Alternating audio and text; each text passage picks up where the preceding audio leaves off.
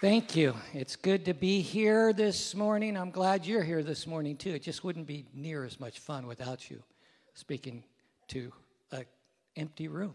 That would be sad. The muchness of Jesus. Does that sound like caramel corn drizzled with chocolate to you? I just have that moose crunch, in my mind with that. Anyway, we're in 1 Samuel chapter 1, as Pastor Aaron mentioned. And we're not going to do a lot of history this morning. We did a lot last week, didn't we? Because he wanted to get us up to speed with getting into the mindset of what was going on in Israel during this time. Have you ever wanted something so desperately that you just couldn't have? So badly that it actually caused you mental and perhaps emotional distress? Your heart just ached. Thinking about life without this just seemed like your life would not be fulfilled at all. Now, anybody that's been truly in love understands that feeling, don't we?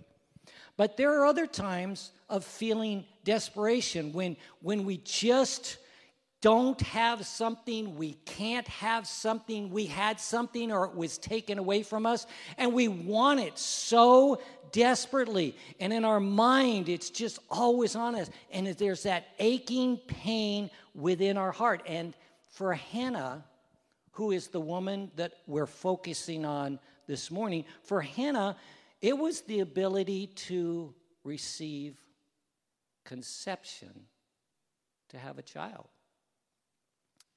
And she cried out to the Lord, and the Lord heard her prayer. In ancient times and in ancient cultures, it was actually a shame upon the woman who couldn't bear a child for her husband to raise up the family name. And for a Jewish woman, this shame was even more compounded because she knew that God had commanded her and her husband to be fruitful and multiply. Remember that command back in the Garden of Eden? In Genesis chapter 1, verse 26, it says, Then God said, Let us make man in our image, according to our likeness. Let them have dominion over the fish of the sea, over the birds of the air, over the cattle, over all the earth, and over every creeping thing that creeps on the earth. So God created man in his own image. In the image of God, he created him, male and female. He created them. Then God blessed them, and God said to them, Be fruitful and multiply, fill the earth and subdue it, have dominion over the fish of the sea, over the birds of the air, and over every living thing that moves upon the earth. And so this was a command of God. And Hannah's heart was aching because she couldn't have what she wanted. Not only that, she couldn't feel like she was really pleasing God with her life. Now, many women in ancient Israel at this time resorted to Baal worship or the Astaroth because these were fertility gods in the hopes that somehow these pagan gods, these idols of the land that was there before them, that they might be able to help them. And so many women actually resorted to that, but not Hannah. Instead, she takes her burden to the Lord. Let's pray. Father, we thank you, Lord, that you are God who knows each one of our hopes and every one of our dreams. You hear the cry of our hearts. You know us. You love us. You see us. And so, Lord, we ask that you would come and speak to us this morning. Help us to know, Lord, that you are so very near to every one of us. And you are acquainted with all of our ways. In Jesus' name, amen.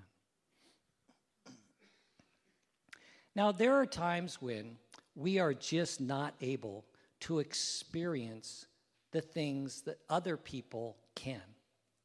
And it's hard because during those times, we have a hard time discerning that God could possibly have a plan and a purpose for our lives with our pain. And it's during those times that you and I have a decision to make.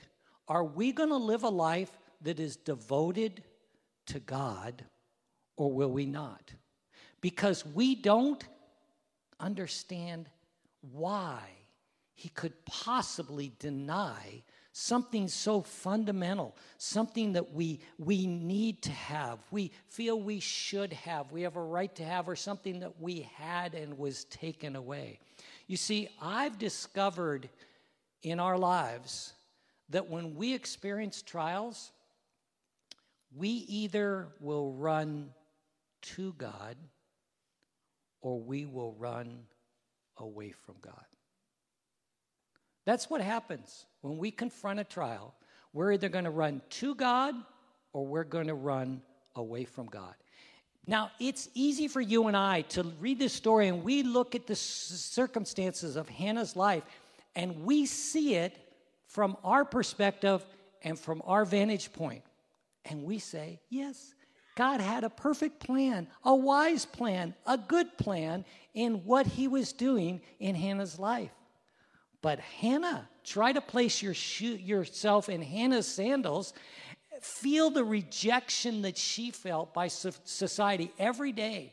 The abandonment that she felt and endured by people, and even she felt unloved by God.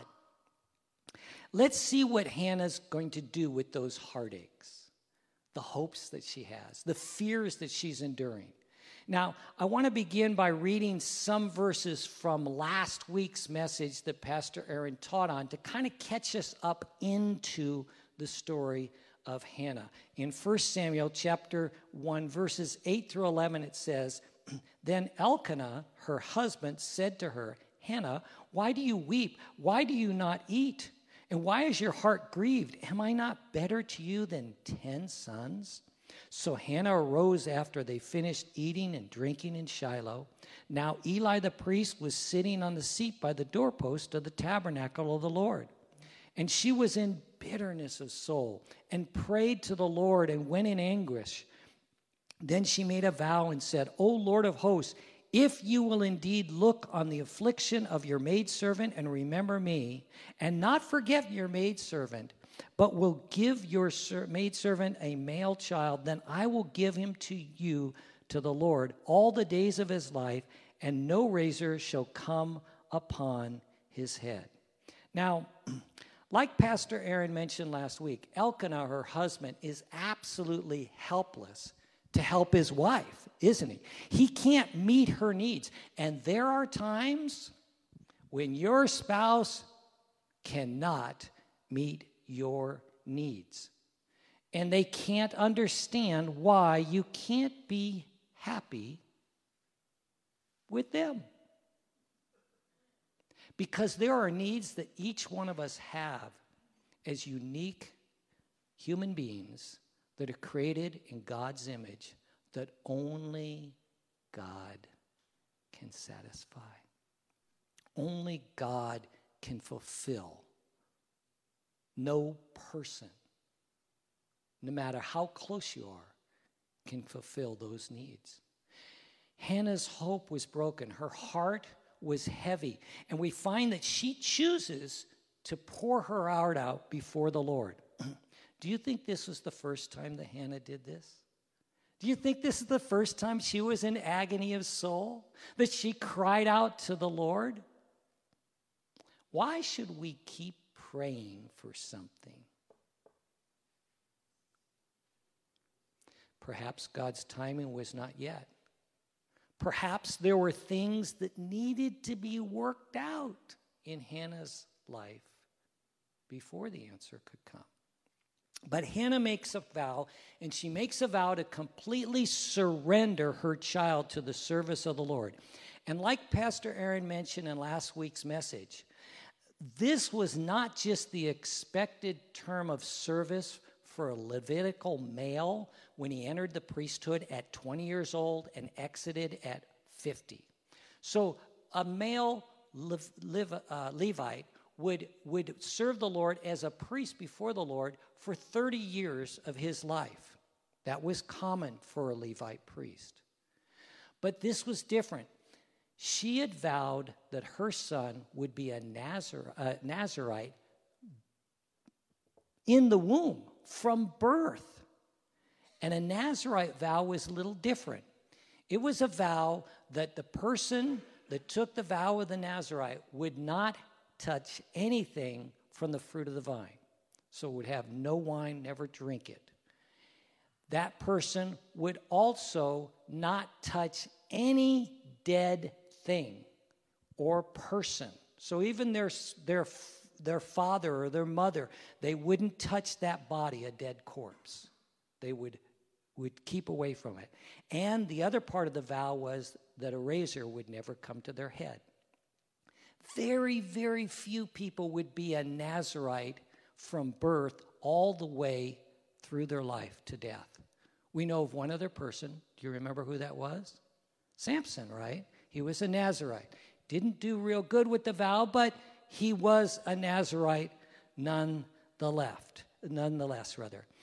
So this was very rare for someone. Usually it was for a short period of time and devoting yourself more fully to the Lord. It's like, I'm going to really devote myself to the Lord for these next 2 months or 6 months or a year.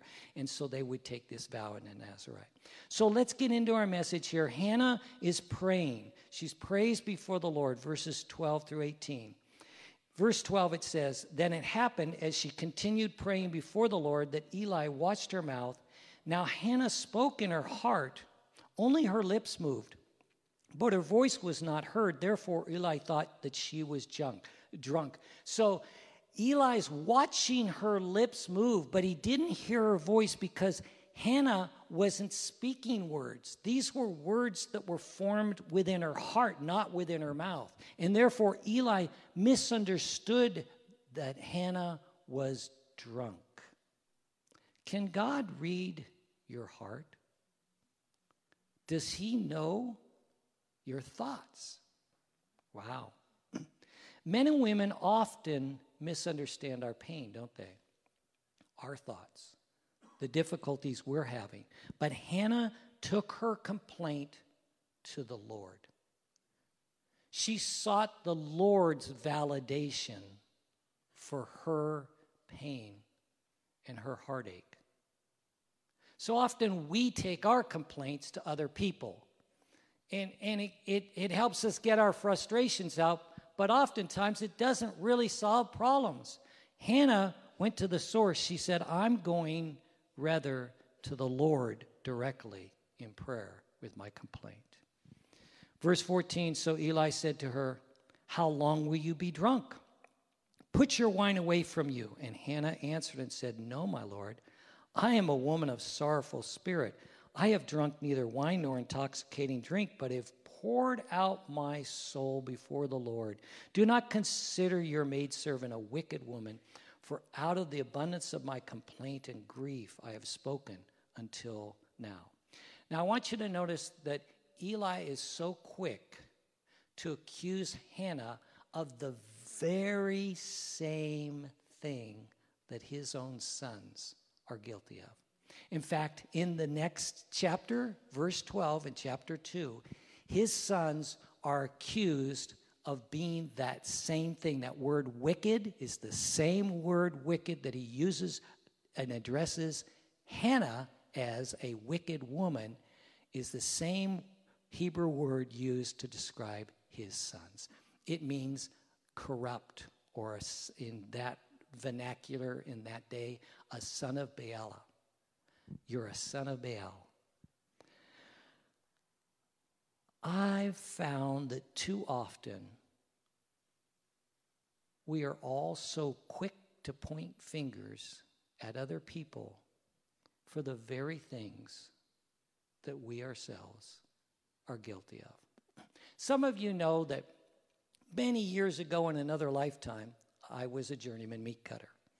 During my apprenticeship, I was 18, 19 during this time, as a meat cutter, we had this guy that came as a kind of a journeyman, a substitute journeyman. He came in and helped out in our particular meat shop once in a while. I hated this guy. He drove me crazy. We're talking fingernails on a blackboard, okay? The way he did everything, the things he said, the way he spoke, I just hated everything about him. And he hated me just as much. And one day, we were working on each side of the table, the butcher block, and he was cutting meat over there, I was cutting meat over here, and we got into an argument, and he stepped from his side and walked around to my side and happened to have his knife in his hand. And he walked around to my side. And we are in a very heated argument. At that moment, I happened to look down on the butcher block, and there was my boning knife laying on the block. And I thought to myself, if I pick that knife up, we are going to have a knife fight right here in the meat cutting shop. We would have. I mean, that's how much both of us just hated each other. And this is before I was a Christian. But God mercifully had his hand on me because I did not pick up that knife, even though he had a knife in his hand. But I don't think it was necessarily deliberately to threaten me. As a meat cutter, you just have a knife in your hand. So it just as that moment, he just walked around and had to have the knife in his hand. But it was definitely a threatening thing. God spared me. I didn't pick up the knife. Things calmed down. We kind of went into our own corners. A few days later, one of my coworkers, who happened to be there at that moment when that encounter happened and had seen other encounters, he said to me something that I've never forgotten, and I hated to hear it. He said, "Steve, do you know why you and him don't get along?" He said, "There are so many things that you both are so alike in." I did not want to hear that. I did not want to hear that. And it was those things that I hated in myself that I was taking my hatred out on him, and probably vice versa. And it's that way, isn't it? It's too often the case that the very thing we hate in ourselves is what we can see so easily and identify so quickly in other people. We're so quick to point flaws out in others that we hate in ourselves and even are guilty of in ourselves. Look again at verse 15. And Hannah answered and said, "No, my Lord, I am a woman of sorrowful spirit, and I have drunk neither wine nor intoxicating drink, but have poured out my soul before the Lord." Hannah has poured out her soul. Think about the description of those words, before the Lord. She has literally come to the end of herself. She's wrung herself dry. I love what Psalm 62:8 says. It says, "Trust in him at all times, you people. Pour out your heart before him. God is a refuge for us, Selah." When is the last time, that you have actually gone before God and poured out your soul before him in prayer? We don't hear of that happening too often, do we? Hannah is misunderstood by her husband, Elkanah, and she's misunderstood by her high priest, Eli. But what I love as I was considering this is that you and I have a high priest who knows everything about us, doesn't he? Hebrews chapter 4 talks about Jesus in this way, verse 14. "Seeing then that we have a great high priest who is passed through the heavens, Jesus, the Son of God, let us hold fast our confession. For we do not have a high priest who cannot sympathize with our weaknesses, but was in all points tempted as we are, yet without sin. Let us therefore come boldly to the throne of grace, that we might obtain mercy and find grace in time of need." You know, even when your pastor doesn't understand you, your husband, your wife, your best friend, Jesus understands. and he knows all of the details. He's close to us, and he's really, really close when we pour our hearts out to him in prayer. That's what the Bible says. It says he draws near to the brokenhearted, and he wants to hear our prayer. So Hannah is before the Lord in prayer and worship, and she takes that position a couple of times in our text this morning. What I mean is, Hannah does not just come to the Lord. It says she comes before the Lord. And there's a difference. That word before literally means to be face to face before the Lord. Wow. Hannah is absorbed in spiritual worship. She reminds me of the conversation of Jesus with the woman at the well. Remember in John chapter 4? And Jesus said to this woman at the well, he said, "But the hour is coming, and now is, when the true worshipers will worship the Father in spirit and truth. For the Father is seeking such to worship him. God is spirit, and those who worship him must worship in spirit and in truth." So we not only want to come to the Lord, we want to come before the Lord. What's the distinction? It's subtle, and it's easy for us to kind of become passive about it. Well, I came to the Lord, but did we come before the Lord?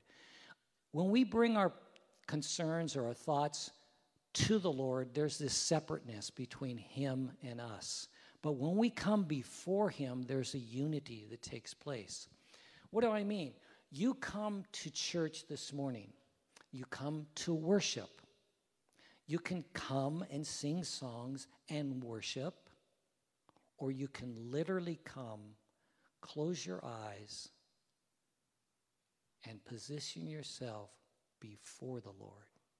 There's an intimacy, there's a unity, there's a oneness that takes place when we come before the Lord. So when we come to church, we're not just coming to a building, we're not just coming to an assembly. It is all those things, but we're coming to really meet one-on-one with a time with Jesus, that we are before him. We want him to touch us. We want to feel him. We want him to know us, to encourage us, to speak to us. That's what I mean. And that's what Hannah did. Verse 17, and Eli answered and said, "Go in peace, and the God of Israel grant your petition, which you have asked of him." So he doesn't know what the petition is, but he gives a blessing to her. And she said, "Let your maidservant find favor in your sight." So the woman went away and ate, and her face was no longer sad. I find it interesting that God can use us in amazing ways. He takes the words that we speak, and he can actually make something good at them. Eli didn't even know what her petition was, but he spoke and pronounced a blessing upon her, and God used those words in a powerful way and brought faith and encouragement and hope into her heart. That's powerful. But you know what?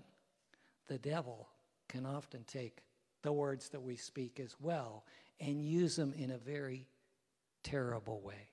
Eli's words, though, of faith and promise actually come to pass for Hannah. Hannah believes these words by faith. She's made a spiritual offering to the Lord that day. She has vowed a vow to the Lord. She's made a covenant to the Lord, a promise. She's come before the Lord.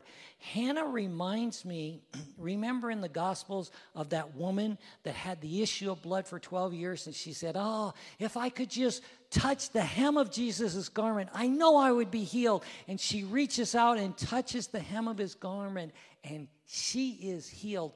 That's Hannah in the Old Testament. She's got that same faith. I know if I can just come and come close enough to the Lord that he would hear my prayer and the sorrow of my heart, if I can just touch him, he will do something. He will heal me. He will make a way. He'll grant me my petition. And she received the blessing of God by faith.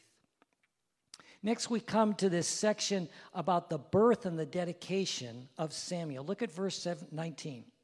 Then they arose early in the morning and worshiped before the Lord and returned and came to their house in Ramah.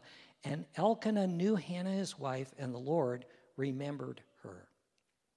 This word, worship, in the Hebrew means to lie prostrate before him. That's the worship that they did.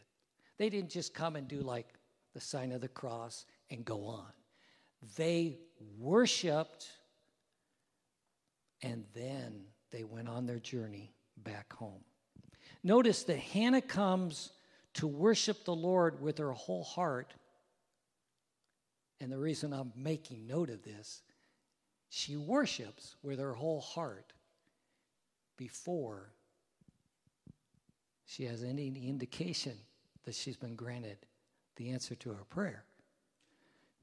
She is fully giving thanks to the Lord and worshiping him, but has no evidence that her prayer has been heard, that her request is going to happen. Can we do this? Hannah's such an incredible example for us. She, like we, is able to, and we need to be able to, still worship the Lord, still come to him, even in that season of waiting for the Lord to fulfill his word and his promise. Verse 19 again. And Elkanah knew Hannah his wife, and the Lord remembered her. So it came to pass in the process of time that Hannah conceived and bore a son and called his name Samuel, saying, because I have asked for him from the Lord. And the Lord remembered her. You know, you read things like that and you go, what's that about? He didn't forget her. What does he mean? He remembered her. Did he have to be reminded? Sometimes we think, God, is anybody up there? Do I need to ring the doorbell a little louder? Do I have to remind you that I'm here and I need you? This is called an anthropomorphism. When the Bible talks about God and uses language in human terms to help us to understand God a little better. Things like knowing the mind of the Lord, like he thinks thoughts like we do. Or things like the Lord, it repented the Lord, and he was sorry that he created man. Did he really not know what was going to happen before it happened?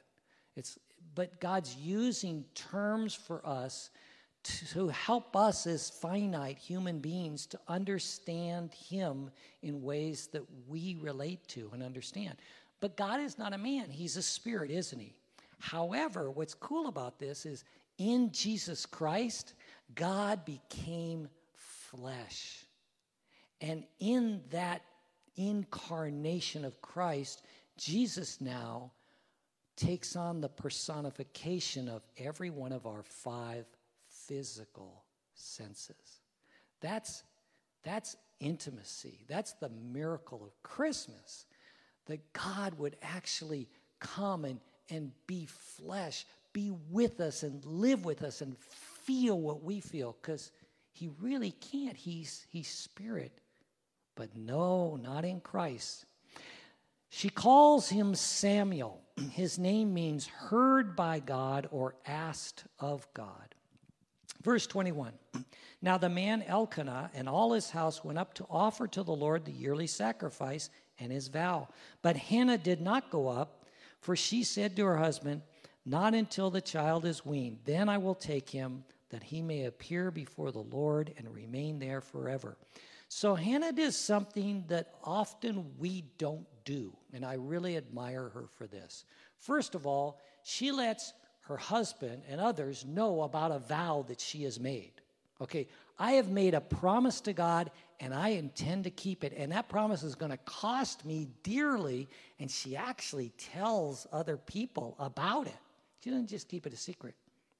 And then, after God grants her request, she actually fulfills that request, and that vow that she made, the promise of God, she fulfills it instead of rationalizing it away in her mind and trying to figure a way out of the promise, of the vow, of the covenant. She reasserts that Samuel, her son, that she has longed for years, is going to be totally given to the Lord's service. Wow. And Elkanah, her husband, said to her, "Do what seems best to you. Wait until you have weaned him. Only let the Lord establish his word." So the woman stayed and nursed her son until she had weaned him. Do you think that Hannah wanted to nurse this boy for the rest of his life? I do. I don't think she wanted to let go of this child, because she knew that she was nursing the son that was a gift that would be given to God. Each day as she took that child to her breast, she knew, this is not my son. This is the Lord's son. This is his child. Now that is a real important lesson for every one of us who are parents or grandparents. They are his. It's his daughter. It's his son. Our children are really his. They're not ours. Our grandkids are also his, not ours. She recognized that her son was a gift from God, and the gift was never going to replace the Lord himself. And so often parents can forget that and make their children their highest priority, even above God. Verse 24, now when she had weaned him, she took him up with her with 3 bowls, 1 ephah of flour, and a skin of wine, and brought him to the house of the Lord in Shiloh. And the child was young.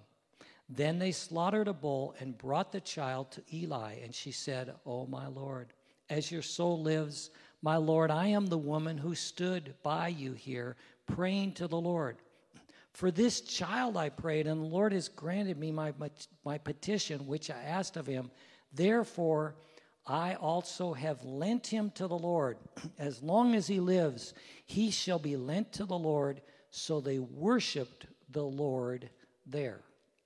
Now, there are some Jewish things that are happening in these last verses that I just want to bring out for us to know, because I think they're important. Verse 23, Elkanah validates Hannah's vow. Why? That's important because that is required by the law of Moses. In Numbers chapter 30, verse 13, it says, "Every vow and every binding oath to afflict her soul, her husband may confirm it, or her husband may make it void." So her vow still had to have the confirmation and determination of her husband, because this wasn't just Hannah's son that she was handing off to the Lord. It was also Elkanah's son too, and he was in full agreement according to the law of Moses. And the offering that she brought to the Lord that day, it talks about this. This was a very generous, extravagant offering. This wasn't just a bowl like they brought each year. This was 3 bowls, okay? So this was a generous offering. Why 3 bowls? The first bowl would be given as a sin offering, and that would be offered wholly to the Lord. The second bowl was given as a fellowship offering, and a part of that offering, the priest would take a part for themselves, and the people that were offering it would take a part for themselves, and they would eat it and fellowship with the Lord as they took part of that offering. But the third bowl was for the specific purpose of the offering that was to be given when you fulfilled your vow to the Lord. And so as she's fulfilling her vow that she made to the Lord by bringing Samuel, she's also bringing an offering according to the law of Moses, to fulfill this vow. You might remember in Acts chapter 18, the Apostle Paul makes a vow to God, and he tells the church leaders, he says, I've got to go to Jerusalem. Why? Because he needed to bring an offering as a fulfillment for his vow that he had made to the Lord. So the chapter ends by telling us that Hannah loaned Samuel to the Lord. Likely Samuel was 4 to 5 years old at this time. And there are times that true worship will cost you. Can I say that again? There are times that true worship is going to cost you. In fact, I would say it this way: if truly your relationship with God, your devotion to God, your commitment to God, your worship of God has never cost you anything, you need to question that relationship, that commitment, that devotion. True worship is always going to cost us. Remember the woman that fell at Jesus' feet and broke the alabaster flask before him? That was a very expensive, extravagant pouring out of worship to the Lord. And he accepted it gladly, and he actually affirmed her and esteemed her gift. Hannah gives her very best to the Lord. She didn't rationalize it. Look, if you give me 2 more sons, I'll give whatever one I don't like the most to you. The troublemaker you can have. No, she gives the first, not knowing if she's going to have. She hasn't read chapter 2. You haven't maybe read chapter 2.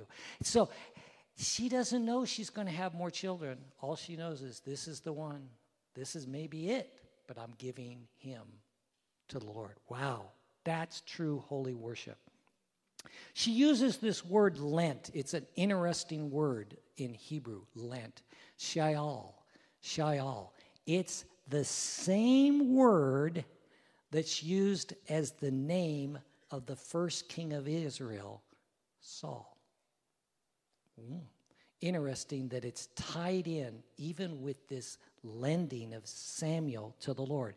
So Hannah is saying that she is entrusting her son, because the word lent also can mean entrusting. I'm entrusting my son to you, Lord, for as long as he lives. Can we as parents, as grandparents, say the same thing? I am entrusting my son, my daughter, to you, Lord, as long as they live. Because there are times in our lives as parents and grandparents when we're very concerned about our kids, aren't we? They're going this way. They're looking at this. They're doing this. They're not where they should be. And we're just like, can we entrust our kids to the Lord? Can we pray for them? Can we seek to encourage them and guide them as best we can as parents? But it comes a point in time when we have to let go and entrust them to the Lord. So a woman named Hannah makes a request for a child, and the Lord grants her desire. Years later, the people of Israel are going to make a request for a king. And they're going to go to this man, Samuel, who is now a prophet. And the Lord is going to grant their request as well. So let's look at some lessons as we close today of what we kind of learned today and what we see before us. There's actually over 6 lessons in our text that we could take, but I want to just choose 3 for us to ponder as we close. The first one is that God hears the cries of our hearts. God hears the cries of our hearts. And you know why he hears? Because he cares. And if I could have the worship team come on up, I should have you come up now. God hears the cries of our hearts because he cares. And he hears the cries of our hearts that no one else can hear. They are able to hear, and maybe they don't even want to hear. But God hears those cries because he truly cares for us like no other. Second thing we can take away from this is trials cause us either to draw closer to God or to drift away from him. So another lesson we learn here in the text is that God not only hears us, but he also wants to respond to our prayers and to the cries of our hearts. He may not respond in our timing. He may not respond in our way, but he does respond, and he wants to respond to us. And it's during that time that we need to be very careful where our heart is drifting, closer or further away. You may be here today, and you may be experiencing a trial in your life. You have that challenge. Are you going to draw close to the Lord in your trial? Or are you drawing further away from the Lord in that trial? And the third lesson we learn is when no one seems to understand your pain and heartache, draw close to Jesus. He understands when no one else can or does. And I believe there are some here today that is what God is speaking to you particularly in your life. When no one seems to understand your pain and heartache, draw close to Jesus. He understands when no one else can or does. Would you stand with me? Let's pray. Oh Lord, you know our uprising, our sitting down. You know our thoughts from afar away. And such knowledge, Lord, is too high. It's too vast. We can't attain to it. Lord, we can't flee from you. Even when we run from you, Lord, we end up running into your arms because you love us so much. And I pray, Lord, that we would take our hurts, our heartaches, our hopes, and bring them to you. That we would follow the example of Hannah, who was faithful in her worship and devotion to her God, even at the very deepest and darkest points in her life.